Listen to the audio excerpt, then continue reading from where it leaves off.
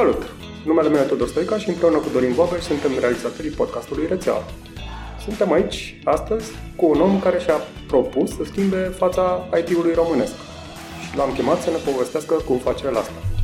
Victor Entea, bun venit la Rețeaua! Salut, bine v-am găsit și mulțumesc de invitație! Salut, Victor! Mulțumim și noi că ai venit. Înainte să te prezentăm publicului, să spunem, să spui tu, să ai ocazia să povestești despre cine ești, aș începe cu ceva direct în forță, pentru că tocmai ai fost anunțat că ești Java Champion. Să ne spui ce înseamnă asta și cum ajungi aici. E Champion League sau ce fel de Champion League? Da, Champion League. Poate mai cunoscut decât conceptul de Java Champion ar fi conceptul de Microsoft MVP. Echivalentul MVP-ului din Microsoft este Java Championul, titlul de Java Champion. Titlul ăsta este acordat de comunitate pentru cei care își dau multă silință pentru creșterea, pentru stimularea dezvoltării Java, pentru contribuții în dezvoltarea Java. E acordat de comunitate în sensul în care doar Java Champion existenți până la acest moment pot numi prin comun acord un alt Java Champion să li se alăture. Adică e un soi de... Nu că m-a sunat, greșit spus. Liga superioară. Da, doar dacă ești worthy enough. Eu mereu am privit chestia asta cu Java Champion așa ca un învăluit de mister și o aură așa de mamă, ce-o fi aia, doamne, oleu, oare ce trebuie să fac? Nu despre masonic, că nu știm, nu? Până la... Ce-o fi acolo, da. Dar ulterior, cum să spun, când a fost anunțată chestia asta, inițial nu am venit să cred. Adevărat, vorbisem cu Vlad Mihalcea, care de fapt este primul Java Champion din România, e un clujan, dar vreau să spun, Vlad Mihalcea are cărți scrise, are articole publicate, are o grămadă de follower, e un nume. Cu el am vorbit și el a submis, practic, cererea mea sau rugămintea mea și după 2 săptămâni, după 3 săptămâni am aflat că de fapt am fost numit direct. La momentul respectiv nu consideram că sunt, și nici acum nu consider că sunt demn de așa ceva. Adică nu am făcut cât a făcut alții ca să ajung aici. Ce bănuiesc că a fost un factor în decizie a fost implicarea puternică în comunitate ca și, de exemplu, faptul că acum conduc o comunitate a mea de software craftsmanship, faptul că am o grămadă de talk-uri publicate pe YouTube care au un număr mare de vizualizări, inclusiv unul care chiar a fost nominalizat al doilea cel mai bun de la Devox Belgia anul trecut. Dintre 400 de talk-uri a mea a fost numărul 2, Functional Programming Patterns în Java 8. Și conținând cuvântul Java a atras multă atenție. Și probabil că asta a fost un criteriu fundamental, plus faptul că realitatea este că oriunde în România și peste tot trebuie să cunoști oameni. Deci mie mi se pare un pic chiar așa de dezbătut, pentru că tu ziceai înainte că nu te consideri la nivelul ăla. Nu. Cum te văd eu? Deci în mediul în care lucrăm împreună, cred că sunt în momentul de față câteva sute de Java developer aici și de departe ești cel mai activ, adică peste tot pe unde mă plimb prin clădire văd afișe semnate, văd mail-uri venite, toată lumea vorbește de Victor, când e câte un proiect sau cineva să ceară un sfat, Victor în sus și în jos. O spun cu mândrie până la urmă și totuși știi, când vezi pe cineva cu o autoevaluare că bun, ești, cum se zice, chior în țara orbilor, știi? Da. Adică aici apari de top și totuși tu să consideri că sunt alții în afară mai buni. Și totuși într-o firmă de top. Dar îi văd, da, dar mă uit în afară, nu sincer, comparându-mă cu ce au făcut alții, eu sunt abia la început. Și cum am și postat pe Twitter, eu nu consider asta ca fiind un sfârșit, ca un game one. Dimpotrivă, consider că e de fapt o rampă ca să poți să am și mai mare impact și mai mare vizibilitate. Foarte tare și felicitări. Și mă obligă, exact, este cuvântul, mă obligă să fac impact. Și a fost o ceremonie, ceva? Da, era ceremonie. O să te mai un tricou, că încă n-a ajuns de 2 luni, dar mă rog. Cu șorțuleț aici. Da, ciurăpel și... Deci, cum ajungi să fii Java Champion? Cum ajungi? Te implici altruist în comunitate și să faci impact și să încerci să ajuți pe alții. Interesat sau nu, să încerci să ajuți pe alții. Că vorbești la un community meetup, că organizezi niște, un code retreat, că încerci să, orice, scrii articole, scrii cărți, bloguri, contribui pe Stack Overflow. Așa și-a făcut de fapt Vlad Mihalcea, principala lui influență, răspunzând pe Stack Overflow. Sunt multe căi, certe că trebuie să ajuți comunitatea. Asta este, trebuie să nu gândești la tine, ce să gândești la alții. Și mi se pare că este ceva ce toți seniorii de la un număr de ani încolo ajung să considere. Că trebuie să facă impact. Vorbeam cu cineva și îmi povestea că psihologic între 30 și 40 de ani ai o dorință lăuntrică să produci ceva schimbări în lume. Așa e firea umană. Corect. Nu trebuie ratat acel moment. Trebuie să te apuci și să ajuți pe alții. Știu că sună ciudat să ajuți pe altul, dar ce drumul. Eu, cum să zic, încerc să mă feresc de obicei de clișee corporatiste. Încerc pe cât pot eu de mult să mă feresc de clișee corporatiste și nu prea mănânc pe nemâncate mesajele de marketing care vin de sus în jos. Dar la un moment dat un CEO al unei companii, nu o să dau numele, este o chestie foarte interesantă, că secolul 21 nu mai aparține oamenilor care știu. Ci secolul 21, ca să fii un profesionist bun în secolul 21, trebuie să fii un om care învață pe alții. Așa îi vom măsura pe oamenii ăștia care sunt foarte buni, știi? Nu mai luăm oameni care știu, ci luăm oameni care știu și care sunt și dispuși să învețe pe alții ce știu ei să facă. Și soft skills în IT e ceva foarte rar. Foarte rar. Tot așa, mai era un tip, parcă pe un TED Talk, zicea că în secolul 21 ce contează cel mai mult nu sunt hard skills, ci soft skills, tot în aceeași idee. Da. Foarte tare. Spune-ne un pic, bun, că intrasem noi de Java Champion, dar pentru cei care ne ascultă, de fapt ce înseamnă Java și cum ai ajuns tu istoric să faci Java, pentru că ești un tip pasionat care super haios, super haios. Deci am terminat facultatea, m-am dus la un interviu de fapt nici mă terminasem, la anul 3. M-am dus la un târg de joburi, am ajuns la nu știu dacă e o chestie la nume, o firmă micuță din Pipera, atât e suficient să zic, la care m-am dus la interviu foarte, foarte plin de mine, că abia terminasem cursul de Java de la facultate. M-am pus la interviu, mi-a dat niște întrebări cu serverless, cu scriptless, cu chestii, pe vremuri. Asta acum vă 14 ani în urmă. Și după interviu atât de bine am făcut la Java, încât mi-au propus foarte senin un rol de JavaScript developer. Parol d'onor. Eu plecat din cer, da, ce tot JavaScript. Ce pe Java. Nu știam ce e limbajul. Și efectiv, prima jumătate de an, primul an am făcut JavaScript. Am făcut mini-librării de JavaScript, atât pe XJS, ceva, După care, ușor, pentru că vreau foarte mult chestia asta, mi s-au dat și task-uri de Java. Dar vreau să spun că primele 2 luni, mă duc aminte și acum, primele 2 luni m-au durut capul non-stop 24 de ore. Deci doar în un weekend, undeva spre sfârșitul sâmbetei, mă respiram puțin. În rest, mă dura capul non-stop. La propriu? La propriu, fizic, migrenă. Și nu sunt genul care are migrenă. Sunt persoane care sunt predispus. Nu sunt genul. Adică ce vrei să spui? Că JavaScript dăunează grav? Nu, culmea. Nu asta vreau să spun. Vă spun că atât de nepregătit eram din facultate încât am plecat ca din cer acolo. Eram complet pe nimic. Eram, ce se întâmplă aici? Cum? Și doar mi s-a învățat, poate că stăteam foarte târziu, citeam și la servici închideam firma eu, adică efectiv, și asta e un alt mesaj pentru ascultători. Dacă ești la începutul carierei, nu ai răspunde, n-ai copii, n-ai familie, nu știu, tot ce poți să faci mai bun dacă vrei să devii pe termen profesionist, să investești în chestia asta. Deci trebuie să pui timp de la tine. În IT trebuie să nu dormi câteva sute de nopți la începutul carierei. Asta este drumul. Dacă vrei să ajungi și departe. Dacă vrei să torni fundație. Dacă vrei să torni fundație. La betoane se muncește, frate. Da. Și dacă vrei să dormi după aia. Exact. Și să dormi undeva unde uscat. Mai sus. Da. Să știi că cam toți oamenii de succes sau oamenii care au făcut ceva impact, că de fapt noi aici la rețeaua vorbim cu oameni care au adus un impact și poate nu au fost chiar așa vizibili. Ne-au povestit de efort. Da. Cam asta e de fapt numitorul comun, știi? Cam asta e numitorul comun. Nu știu dacă există scurtături sau poate să avem vreodată pe cineva care să zică... Dacă vrei, doar bani există, dar sunt neetice, sincer. Da, sunt bine. Neetice. Din floare în floare. Nu știu dacă succes înseamnă bani. Și clar. Când ai făcut shift-ul către Java și cum? Păi, după câteva luni, nu mult, nici n-a fost 6 luni. Ușor, tot cerând mi s-a dat și din Java, am trecut pe Java. La început mi s-a dat, am avut marea șansă, să mi s-a dat să fac un proiect de la zero. De la zero cu Struț, pe vremea nu știu dacă era Spring, nu era Spring pe vremea, doar Struț. Deci șansa să fiu lăsat să not, știi? Și efectiv, un proiect micuț, de mic impact, o chestie pseudo-inutilă, dar am făcut-o integral eu. Chestia aia, practic, mi-a cristalizat tot ce înseamnă arhitectură, tot ce înseamnă, că, domne, uite, ce ai nevoie să faci pentru un proiect de la cap la coadă. Lucru care, din păcate, astăzi, mai ales în corporații, nu prea mai prinzi să faci ceva de la cap la coadă. Mereu e altul care să fie mai bătrân și să facă sau deja să pună. Am avut un invitat la rețeaua din Brașov, Dorin Lazar, poate cunoști, poate nu-l cunoști. E din comunitatea de C, de .NET. E din comunitatea de .NET, care pe topicul ăsta, cum arată developerul din ziua de azi, a zis că developerul din ziua de azi a migrat foarte mult spre a fi mai curând un asamblor de cod decât un coder, știi? Adică nu mai scrii tu codul, ci ai bucăți pe care, cum să zic, arta ta e să pui bucăți disparate care să... Acum 5 minute, aia reply pe Twitter.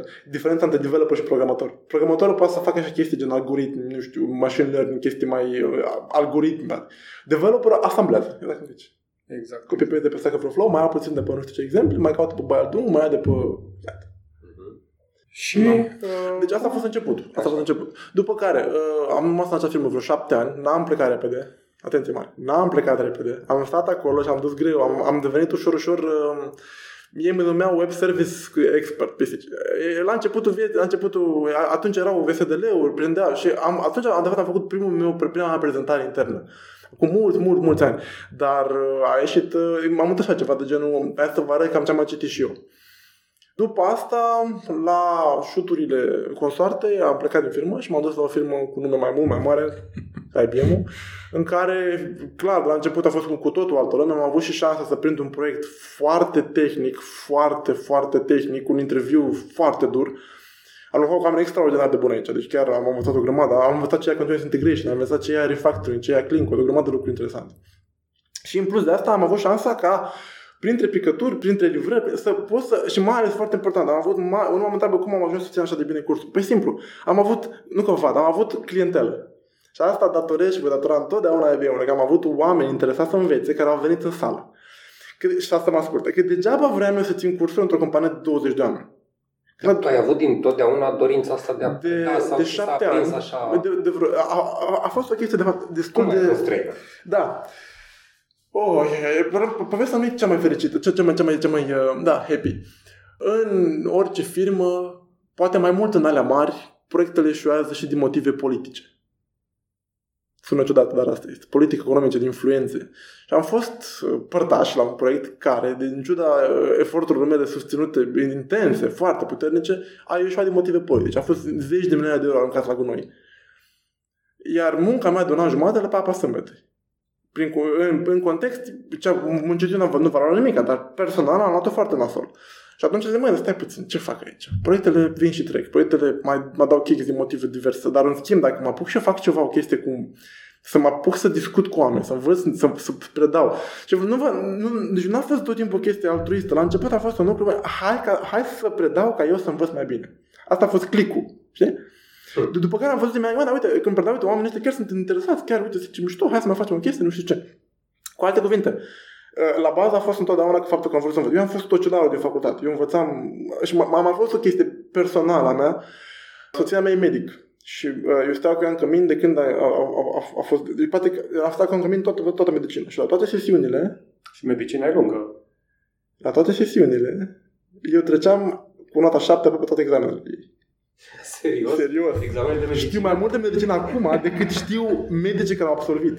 Și mă întâlnesc cu cercuri de-a lor și stau departe, că nu mă bat. Și îmi dau seama că spune vreo propaste diversi oameni. Deci, efectiv, sunt tobă de medicină, cardiologie, ce vreți voi, deci endocrinologie, de la horror. Poate ne faci un consult după...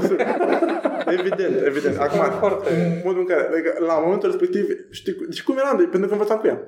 Pentru că să înveți singur medicină e foarte dificil. Și atunci făceam fel de încăpere programe, dar... Da. Și a fost Politehnică același principiu funcționează. E foarte greu să înveți Politehnică de unul singur. Dar nu se compară. Într-o carte de tratat de medicină încap 2 cărți ale noastre. Într-o pagină încap 10 pagini ale noastre. E modul mult mai condensat, toate cuvintele au importanță. Vreau să spun este că am fost toată viața în modul de hai să învățăm. Asta a fost modul meu, modul operandi, așa lucram. Și acum? Și acum a fost ușor să păstrez fluxul, pentru că fiind deja în stilul ăsta, mi-a fost doar natural. Așa, deci practic am început să predau întâi intern și am făcut multe, nu știu, sute de ore, 300 de ore intern ca și cursuri în diverse teme. Ce vreau să învăț, țineam un curs. Asta la modul standard. Recunosc că am intrat odată, deci Victor avea deja renumele și eram... Eu n-am treabă cu programarea Java sunt un tehnic de formație, dar mă uitam cum punea câte un afiș și umplea sări. Aveam cea mai mare sală de aici și am intrat. am intrat în sală, m-am pus cu minte în ultima bancă, am fost stupefiat și plăcut surprins de faptul că, într-adevăr, tu stăteai la catedră, pe ecran erau niște linii de cod și lumea extraordinar de atentă. Da, engaged, deci, angajament. Engaged, dar și tu, Tudor, și eu am și ținut traininguri și am și participat la traininguri și, în general, e alt tip de comunicare, lumea mai vorbește între ei, atât de mult focus, vedeam, și chiar cât am reușit să stau eu atunci 10 minute, nu că n-aș fi vrut să stau, dar eram în trecere și cred că intra Victor în niște detalii de, așa, la nivel de cum e dacă punem acolada aici sau mai încolo și un model de engagement atât de focusat, știi, deci toată lumea în punct fix. Și am rămas surprins de cât de lume era acolo și cât de atent învățau și își luau notițe, știi? Asta e principalul punct. Acum, pentru cei care vor să devină și ei la rândul lor trainer interne și eu momentan mi-am propus pe perioada asta să încerc să cresc intern în companie, pentru că eu nu mai fac față la cererile de cursuri și atunci mă duc într-o firmă și încerc să le cresc proprii traineri. Și sunt niște tricuri foarte importante. În primul rând, cum ai subliniat foarte bine, marea parte din cursurile IT sunt boring, foarte boring. Pentru că IT-ul, computer science-ul, programarea este foarte anostă, foarte abstractă. Sunt niște concepte foarte departe de realitate. Și de-aia întotdeauna o tehnică cheie pe care o aplic sunt analogiile cu viața reală. Tot timpul analogii cu viața reală. Un observer. Te gândești la baba de la parter care stă și se uită ce intră și iese din bloc. Te gândești la observer pattern. Deci trebuie mereu să să faci relații cu realitatea. 2 la mână. Tot timpul când vin cursanții în sală, programatorul default are o multă trufie în el. Așa este modelul programatorului. Mult ego. Așa suntem educați, așa suntem crescuți. Pot să fac și un banc. Da. Asta cineva l-a făcut cu arhitecți. Știi de ce? Cu Ivory Tower. Care? Cum se sinucide un developer. Se aruncă în cap de pe ego-ul lui, știi? Nu era de vorba despre arhitecție. Se aruncă din turnul de fildeș. Da, exact. Deci, lumea, by default, developerii au o doză mare de ego. Când vin la un curs, automat trebuie să-și sacrifice și să se pună în poziția de învățăcel. Doare foarte mult pe ei asta. Psihologic, ei sunt închiși. Tot ce trebuie să faci la început este să se deschizi cu tricuri, cu glume, cu catering, faci catering de tine însuți, cazi pe jos dacă e nevoie, orice, să-i scoți în starea de defensivă în care sunt primele 10 metri sfert de oră. După care trebuie să menții mereu focusat, să te uiți la ochii lor. Nu trebuie să mai spun că trebuie să visezi materia, pentru că dacă stai să te gândești ce pe slide, nu poți să fii atent la ei. Te uiți la ei și cum vezi pe unul că a scos telefonul, semnal de alarmă. Le pui un clip amuzant, le dai o pauză, le faci un workshop, împarți în echipă, faci ceva cu ei. Nu le lași să se defocuseze, pentru că altfel imediat adormi. Foarte, foarte mare pericolul ăsta în cursul de programare. Da, subiectul nu te ajută teoretic. Ca un firm de IT, firma de IT și totuși reușești, și asta zic ca și observer, ca și baba de la parter, văd cu câtă pasiune intră și la un moment dat știu că țineai nu știu dacă spun corect numele, se numea ceva cu Clean Code. Da, bineînțeles, asta e tema principală. Care aveai o grămadă de sesiuni și le erau tot timpul, și tot timpul avea sala plină, știi? Ce e Clean Code? Ce e Clean Code? Sunt interesant. Ce e Clean Code? Ce sunt developeri ăștia? Niște companii de curățenie? Da, ei vin și îmi dau cu mop în codul nostru. Clean Code înseamnă de fapt, e un nume consacrat pentru a reprezenta niște principii de bune maniere și de etică în cod. Cum trebuie să scrii codul ca să arate mentenabil, să înțeleagă și altul, nu doar tu. Pe scurt, asta ar fi.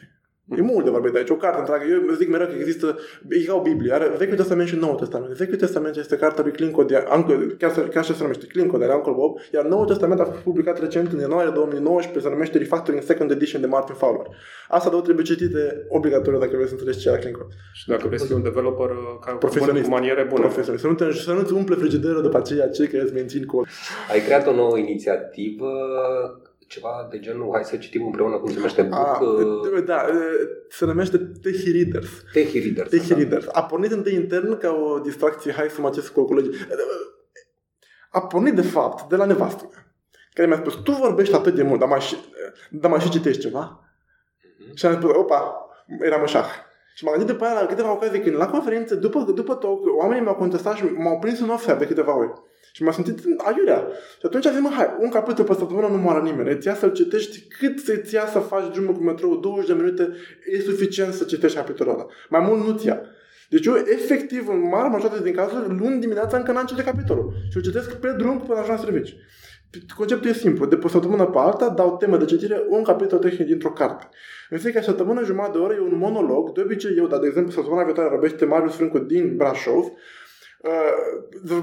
Poate discută capitolul respectiv timp de jumătate de oră. Întâi menționând citatele extrase de cei din comunitatea pe care se publică evenimentul, ulterior elaborând propriile concluzii, aducând exemple din lumea reală și așa mai departe.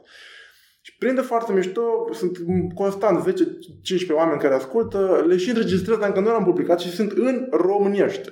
În româniește, că mi-am și ajuns. Club de carte, până la urmă. Club de carte, remote, pe toată România. Remote, da. Pe toată România? Toată România. Bucură Software Classroom și Community, de fapt, conține membri din toate, din Bihor, Oradea, Timiș, din Timișoara, Iași, mare parte din București, dar sunt mulți și din Chișinău chiar.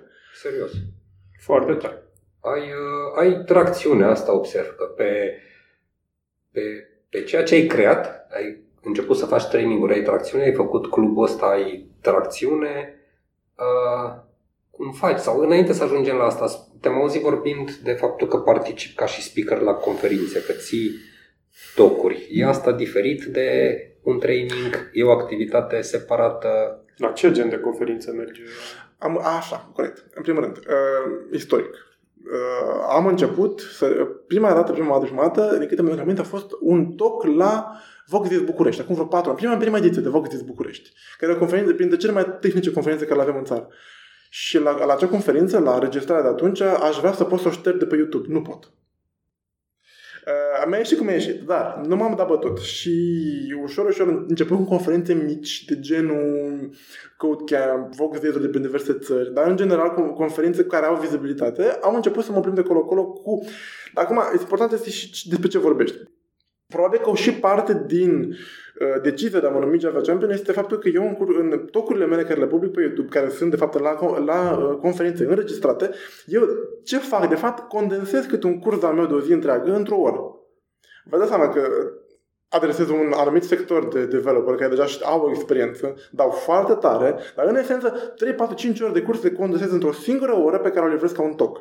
Deci material am de unde să scot idei, știi? Deci, în general, elaborez cam un talk nou pe an, pe care îl vorbesc la mai multe... La început vorbeam același talk la 7 conferințe. Asta mi-a pierdut mii de euro și săptămâni de zile de odihnă pierdute ca să fac treaba până acolo. Am investit foarte mult în chestia asta. La final, nu știu dacă merita neapărat foarte mult, dar clar m-a pus în contact cu niște cerințe destul de dure. În mod particular mă gândesc la Jupoint Moscova, unde sunt niște rusnari foarte duri.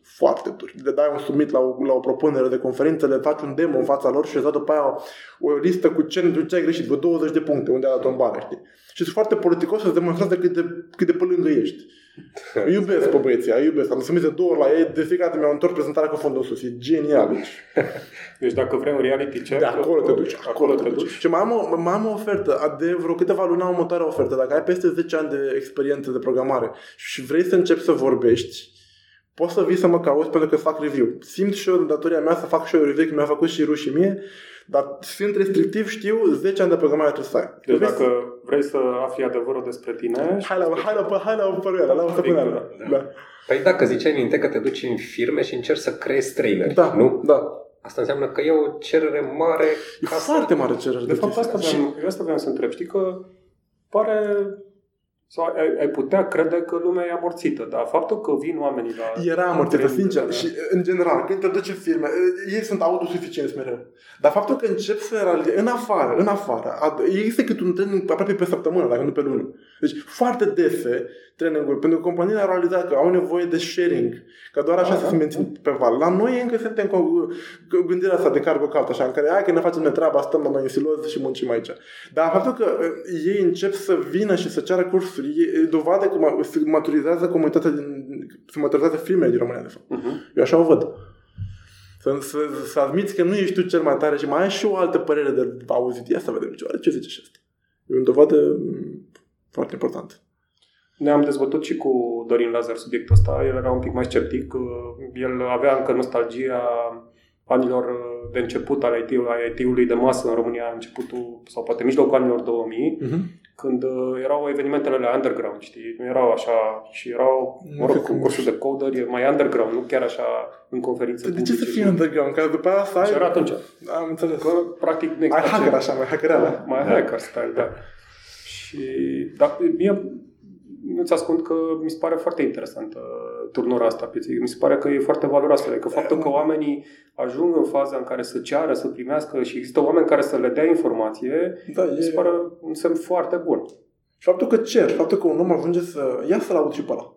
Pentru mine asta e mare lucru. Pentru că n-ai cum să devii mai bun decât admițând că nu ești perfect, știi?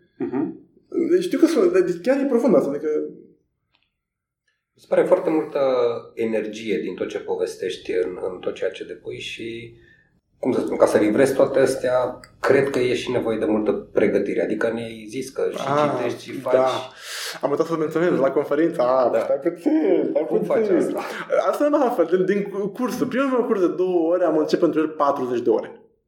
O să zicem asta, de 40 de ore, deci 1, 2, 3, 4, până la 40 de ore am înțeles pentru 2 ore de curs. Da? Ca să zicem mai pe românește, o săptămână întreagă pentru 2 ore. Vă dați seama că până nopțile, weekendurile, pentru 2 ore am arătat de curs. Da? Ușor lucrurile au devenit mai repetitive, evident. Acum sunt cu tot altă poveste, dar la conferință acum, pentru o oră de conferință, n-ai voie să te duci până nu repeți de 6 ori. Tu trebuie să visezi toate slide-urile. Aproape n-ai voie să te pe slide. Și repetam deci, ca nebun repetam de 7 ori aceeași curs, ca să fie fluent, pentru că tu în fața oamenilor nu trebuie să te gândești la material, ci la oameni. Deci repetiție, cum e tiese. Repezi până ți-ți pe albi. Primul meu curs pe care l-am ținut, pusesem pe YouTube un clip, altul vorbea în locul meu, eu puneam pauză, mă ridicam în picioare, cu vocea gâtuită, fața roșie, comentam și eu pe lângă el, 5 minute, când mi se tăia respirația, mă așezam jos, apăsam de nou space și continuam să fac play la YouTube. Asta a fost primul meu curs, se chema de Spring nu știu ce. Deci, primul curs deci, a fost ceva de genul horror. Deci, am început și eu am avut o grămadă de trac, mi se gâtuia vocea, îmi prindea respirația. Și acum încă, primele 2-3 minute din orice talk, până când intri și până când te așezi în picioarele tale, da. Intri în flow. Da, până cade nodul din gât, trebuie să faci ceva. Să știi că e important sentimentul ăla de la început. E foarte important. Sentimentul ăla dă putere să te pregătești pentru acel eveniment. Da. Care a fost cea mai mare audiență? Ca apropo de trac și de genul ăsta, cât de mult contează că vorbești în fața la 20 de oameni sau câți oameni ai? Așa. Cel mai, știți, sala Palatului? Da. Sala 4. Nu, TNB-ul plin. Există TNB-ul plin. Deci erau, nu știu, 800 de oameni, 900 de oameni. În Polonia a avut pe main stage acolo, e cel mai mare venue din Europa, de câte știu eu, absolut incredibil. Deci nu vedeai nici ce ochi, nu vedeai nimic, era și becul la față, nimic. Asta într-un fel era bine, că nu trebuia să faci contact vizual cu nimeni, pentru că iarăși contactul vizual e foarte periculos. La începutul, când te apuci să predai cuiva, nu faci contact vizual. Până nu ești stăpân pe materie, n-ai voie, pentru că te pierzi. Adică, m-am panicat, gata. Foarte important. Și te uiți la păr, te uiți la chestii deasupra, nu contează. Nu contact vizual, e greu. Trebuie să știi unde se uită ei, dar nu să faci contact vizual neapărat cu ei. Deci, asta cea mai mare. Dar însă, cel mai fain cursuri, eu sunt undeva la 12-20 de ani. Atunci poți să ții contact cu toți și e alt mod de operare în care îi ții pe toți în priză, cum povesteam. Și e bidirecțional. Și e bidirecțional, exact. Deci aici e altă chestie. La un curs, când m-am dus nu pot să la o companie de top oricum. Vreau să m-am dus cu o temă care am plecat de acolo știind mai mult decât știam că m-am dus. Deci scopul unui curs niciodată nu trebuie să te pui tu, să te pui în poziția că tu ești superior. Dacă faci asta, 1, îi pierzi pe ei, îi blochezi, îi închizi. 2, îți iei, uite pe ăla ce prost, uite băi să dă la mare, știi? Și 3, dacă cumva tu nu știi că tu nu știi tot, da? În momentul ăla o să fie un moment penibil în momentul ăla, știi? Trebuie să te pui la curs în papucii unui coleg, știi? Hai să vă explic cum am jucat tot și la ce m-am gândit eu. Ok? Uite ce m-am citit, uite ce m-am știut spate, dar voi ce părere aveți? Tot timpul deschis la ei, tot timpul brainstorm. Asta e cel mai productiv mod de a face cursuri. Totuși că leg acum și faptul că vorbești în fața unei mărimi de oameni și ții multe cursuri și totuși e nevoie. Te-ai orientat un pic și către mediul online și aș vrea să intru un pic către mediul ăsta online spunându-ne un pic, te-am urmărit bineînțeles pe canalele media unde am observat că ai foarte mulți followeri. Cum abordezi mediul ăsta online și Chiar ce faci în el? M-am întâlnit cu cineva de curând care vrea să-și promoveze un produs care m-a chemat, mai am obiceiul să mai ies la cafele cu oameni deosebiți, care mă răspund în mod interesant pe social media, de care aud, pe care văd la conferințe. Eu mai chem la o cafea să mai vorbim. Un timp m-a chemat strict ca să mă întrebe cum își face follower ca să-și promoveze produsul. A fost o discuție foarte dificilă, pentru că omul era orientat pe scopul lui, știi? Deci, nu. Câteva tricuri trebuie să vă dau. În primul rând, adevăr, pe LinkedIn acum am 29.900 și ceva, unde 30.000 maxim. Nu permite platforma. 30.000 maxim. 30.000 maxim pe LinkedIn. Atenție. Eu un tip care mă enervează pe mine și l-am scos că mi-apărea în fluxul unui Vișinevski sau nu știu cum. Nu știu și eu. Are vreo 60.000. limite impuse de platformă. A deschis el un caz la Microsoft că s-a supărat că era limita aia, nu mai știu ce. Și a câștigat el după aia. Parcă așa e. Ce poți să faci? Să revenim. La Twitter sunt vreo 2500 acum și pe Facebook, am și pagina de Facebook, sunt vreo 600 de oameni, dar majoritatea sunt români pe Facebook. Care e faza? Primul cont de Twitter am avut de mult. De Twitter, în schimb, în România nu se folosește. Din păcate, n-a prins Twitter-ul. N-a mers. Pentru că românii nu pot să vorbească în propoziții scurte, știm asta. Nu știu să sumarizeze, corect? Nu. Citește orice text în limba română, dacă vrei să-l traduci în limba engleză, că eu am trecut prin asta, vei avea mari dificultăți, pentru că frazarea în limba română e foarte complexă, știi? Niciodată nu vorbești în propoziții, vorbești numai în frază, știi? Adică colecție de propoziții și e foarte dificil să traduci în engleză și atunci îți dai seama. Gândirea e așa făcută încât să... Exact, așa suntem noi formatați, știi? Facebook e pentru pus poze cu mâncarea și pisici. Da, nu prea putem pentru IT. Așa încât LinkedIn a fost prima... Și din vacanță. Ca să mă arăt da, să umflă bușica. Așa încât LinkedIn a fost locul în care am atacat eu primul. Există un glitch în aplicația mobilă a LinkedIn. Deci dacă dai de pe site-ul web, ești limitat ți se limitează numărul de căutări. În schimb, dacă faci search-urile de pe aplicație mobilă, nu. Așa încât am crescut de la vreo 300 sau 500 de conexiuni, am crescut la vreo 20.000 în 3 săptămâni. Care e principiul? Cauți software developer, pui orașul tău, îl găsești. Ăia care sunt mai vechi în branșă și îi vezi cu multe conexiuni, te duci la ei, deschizi conexiunile lor și îi conectezi pe ei.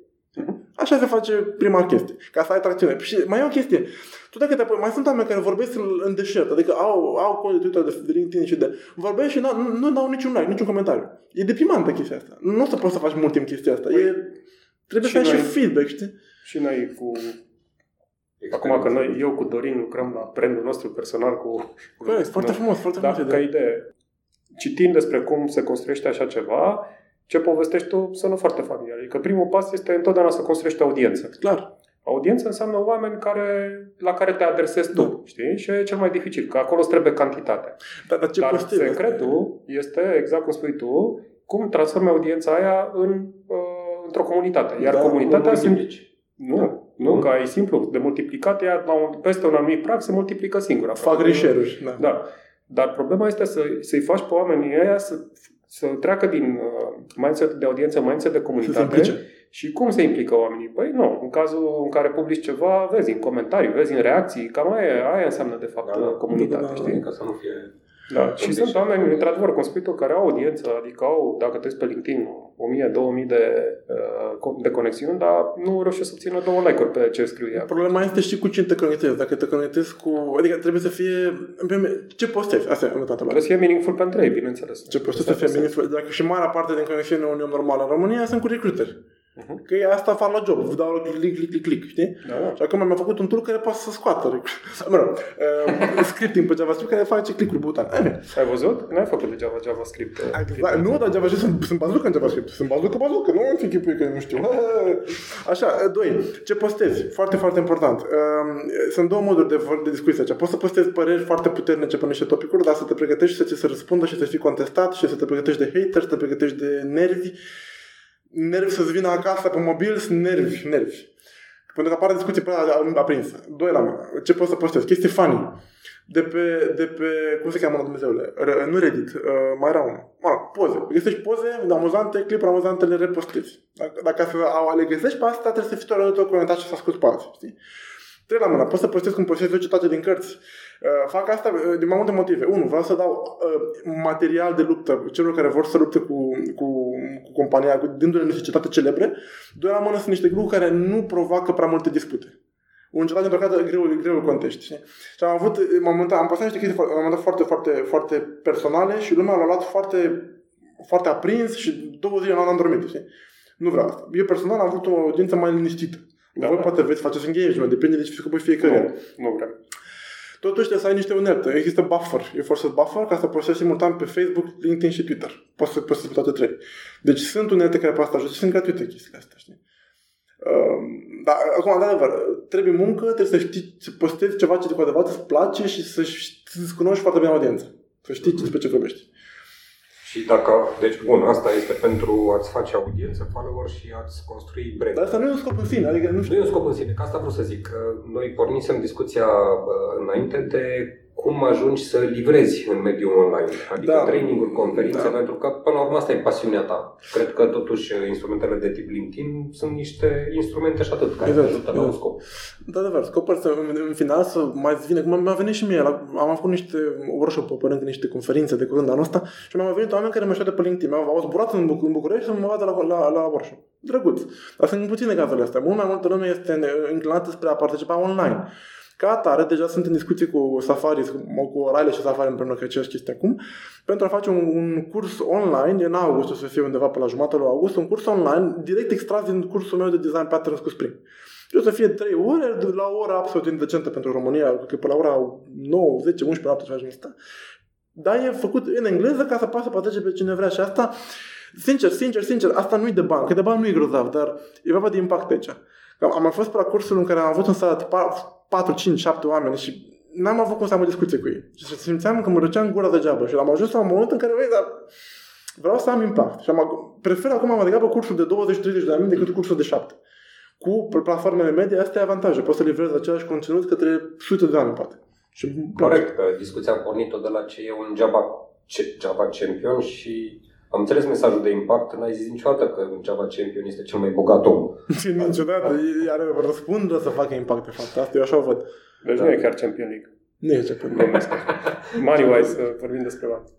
Am eu o întrebare, uite, că mie câteodată mai râdem cu Dorin că facem câte un shift din ăsta, facem câte o voltă. Care e viitorul Java? Viitorul Java? Are. Există un viitor? De ce ai face... De ce te-ai... Că ești student, da? De ce te apucă de Java? Mă apuc de Java sau de Microsoft? Ce să fac? De Microsoft. Da. Există, de fapt, 3 direcții mari când termin facultatea. Există Java, există C++C, adică embeddable-uri sau... sunt medii embedded, sau Visual Studio. Visual Studio, Microsoft, deși mulți ani a avut această aură de proprietar și comunitatea era cumva înăbușită de Microsoft, totuși, în ultimii ani, mișcările pe care le-a făcut Microsoft au adus de fapt Microsoft într-o lumină foarte favorabilă față de Oracle, care nu ezită să dea la join în toate modurile. Au închis Java EE, l-a făcut Jakarta, acum au interzis Java X, extensia lui. JDK-ul l-a făcut vraște, deci că nu sunt foarte încântat de direcția în care merge Java, dar să nu uităm că este al treilea cel mai folosit limbaj după, nu știu sigur, cred că e al doilea. De la o parte embeddable și Unix-ul și kernelul de Linux, Java este în continuare cel mai puternic limbaj, cel mai amplu, cel mai larg limbaj răspândit. Că vom scrie în Kotlin mâine, că vom scrie în Scala sau în alte limbaje, totuși Java nu o să moară 15-20 de ani, acum garantat vor exista aplicații o grămadă. Pentru că sunt foarte mulți care știu, foarte ușor să găsești oameni și multe proiecte deja scrise în limbajul ăsta. Și se va mai dezvolta? Adică... Și se va mai dezvolta, da, zic că se va continua, încă nu e pe descendent, în niciun caz. Și încă o întrebare, tot o curiozitate personală. Waterfall sau Agile? Asta că dacă ți-am spus pe cabana aia din...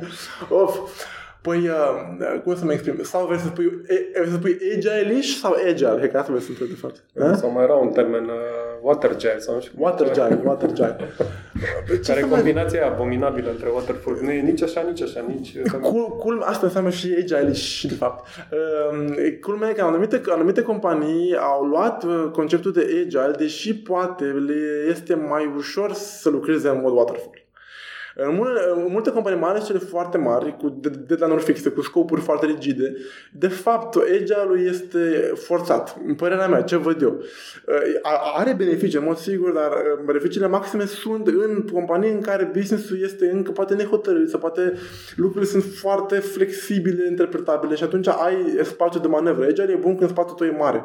Dacă te restricționează și ca deadline, și ca scope, și ca tot, faci tu agile, stai într-un picior, faci stand-up comedy în fiecare zi și la sfârșit brainstorming, dar nu asta e, adică... Brainstorming, ăsta e un termen. Brainstorming, cum s-a cartea asta? Brainstorming, nu retrospectivă, brainstorming se face asta. Deci, scopul este să ai un mindset și de partea business-ului agile, asta este de fapt. Mie îmi place agile, în mod sigur, merge mână-mână cu software crafting și practici astea ca lume de dezvoltare profesionistă, dar... Ne apropiem de final, Victor. Ce ai și timp liber? Hai să te întreb așa. Există momente în care ai timpul tău? Că, sincer să fiu, eu te urmăresc pe Twitter, te văd nu pe Twitter, pe LinkedIn. Te văd în fluxul meu, văd tot timpul că ești ba la Iași, ba la Cluj, ba o conferință, ba... Pare așa că ești peste tot și chiar uneori mă întrebam ce face omul ăsta, adică cât de lungă e ziua lui? Cât de lungă e ziua lui? Dacă ai timp liber, ce faci cu timpul liber? Am o convinție foarte, nu știu, poate există dubii. Acasă nu deschid laptopul cât timp copiii sunt treji. Este o regulă foarte clară, rigidă. Nici telefonul. N-ai voie, cu telefonul încă mă lupt. Dar încerc și telefonul să țin închis. Dar laptopul mă sigur țin închis, niciodată nu până cu familia trează. E clar. Dacă mai am energie la sfârșitul zilei și mai pot, mai stau jumătate de oră. Dacă nu, mă culc. Simplu. 2 la mână. Obligatoriu să balancezi toate, pentru că să faci doar asta, te arzi imediat. Ca atare, la conferință de acum o să merg doar cu familia. Clară chestia, nu mai mă duc singur de nebuni nicăieri. Mă duc cu familie și fac frumos ceva împreună. Dar automat, mare grijă de apuizare. Întotdeauna familia e prima, pentru că până la urmă asta vine și trec. Familia rămâi. Știi? Deci cum le faci, cum le întorci, familia să fie mereu acolo. Nu există. Și îți dă echilibru. Altfel o era asta. Deci, cât m-a ajutat pe mine faptul că am fost ținut în frâu pe anumite chestii, nici nu pot să zic. Deci, că dacă ai fi fost lăsat de cap... O lua razna. Făceam poc. Adevărul e că nu pari și nici n-am nicio observație de la nimeni că ești un tip răjit. Nu că vorbeam noi de prăjală și... Prăjala e unul din subiectele mele preferate. Burnout-ul? Da. Adică faptul că reușești să faci echilibrul ăsta și apropo de... Chiar vorbeam cu Victor zilele trecute, îl invitam la o conferință, îl rugam să vină să vorbească 2 ore și mi-a zis, e weekend. Și mi-a plăcut foarte mult. Nici nu am realizat că e faptul și că se te ții de chestia asta. Clar, este... Nu. Da. Deci în timpul liber, familie... Clar. La mare, la multe, ne plimbăm în parc. Nu, este clar. 2 copii acasă. Am treabă, frate. Am job acasă. Ce vorbește? Ăla e jobul, de fapt. Exact. Ăla e cel mai greu job din lume. Chiar de admirat. Și ce urmează anul ăsta? Ceva, un highlight mare, o conferință care rupe? O să mă duc în Belgia din nou, că m-a insistat șeful conferinței până mi-a scos pe albi și o să mă duc din nou în Belgia acolo. Probabil că mai multe topicuri. Dacă tot zborul o să facă 2-3 topicuri. Interesantă roată de prin cursuri, așa că stay tuned. O să fie material destul de mișto acolo. În rest, ce să zic, o să continui să pompez pe ideea de a crește profesionalismul în România. Cu postările mele, eu asta urmăresc. Asta n-a înțeles tipul care mă vrea doar follow-uri. Eu nu vreau doar follow-uri, eu vreau să fac o schimbare. Eu vreau să produc o schimbare în gândirea oamenilor, să fac o schimbare în modul în care gândesc companiile românești. Că există profesionalism, există mod de a te purta demn ca profesionist, ca programator adevărat. Știi? Și pe ideea asta postez tot ce postez. Dacă vă uitați cu atenție, deci toate sunt pe ideea de craft-uri, de refactoring, de TDD, de cum te porți, filozofie, etică, atitudine. Știi? Adică asta este ceea ce vreau să produc ca schimbare. Și o să continui să insist pe treaba asta. Pe nota acestui mesaj mobilizator, Victor Entea, mulțumim foarte mult pentru invitație. Și mult succes mai departe. Mulțumim și succes, Victor. Mersi.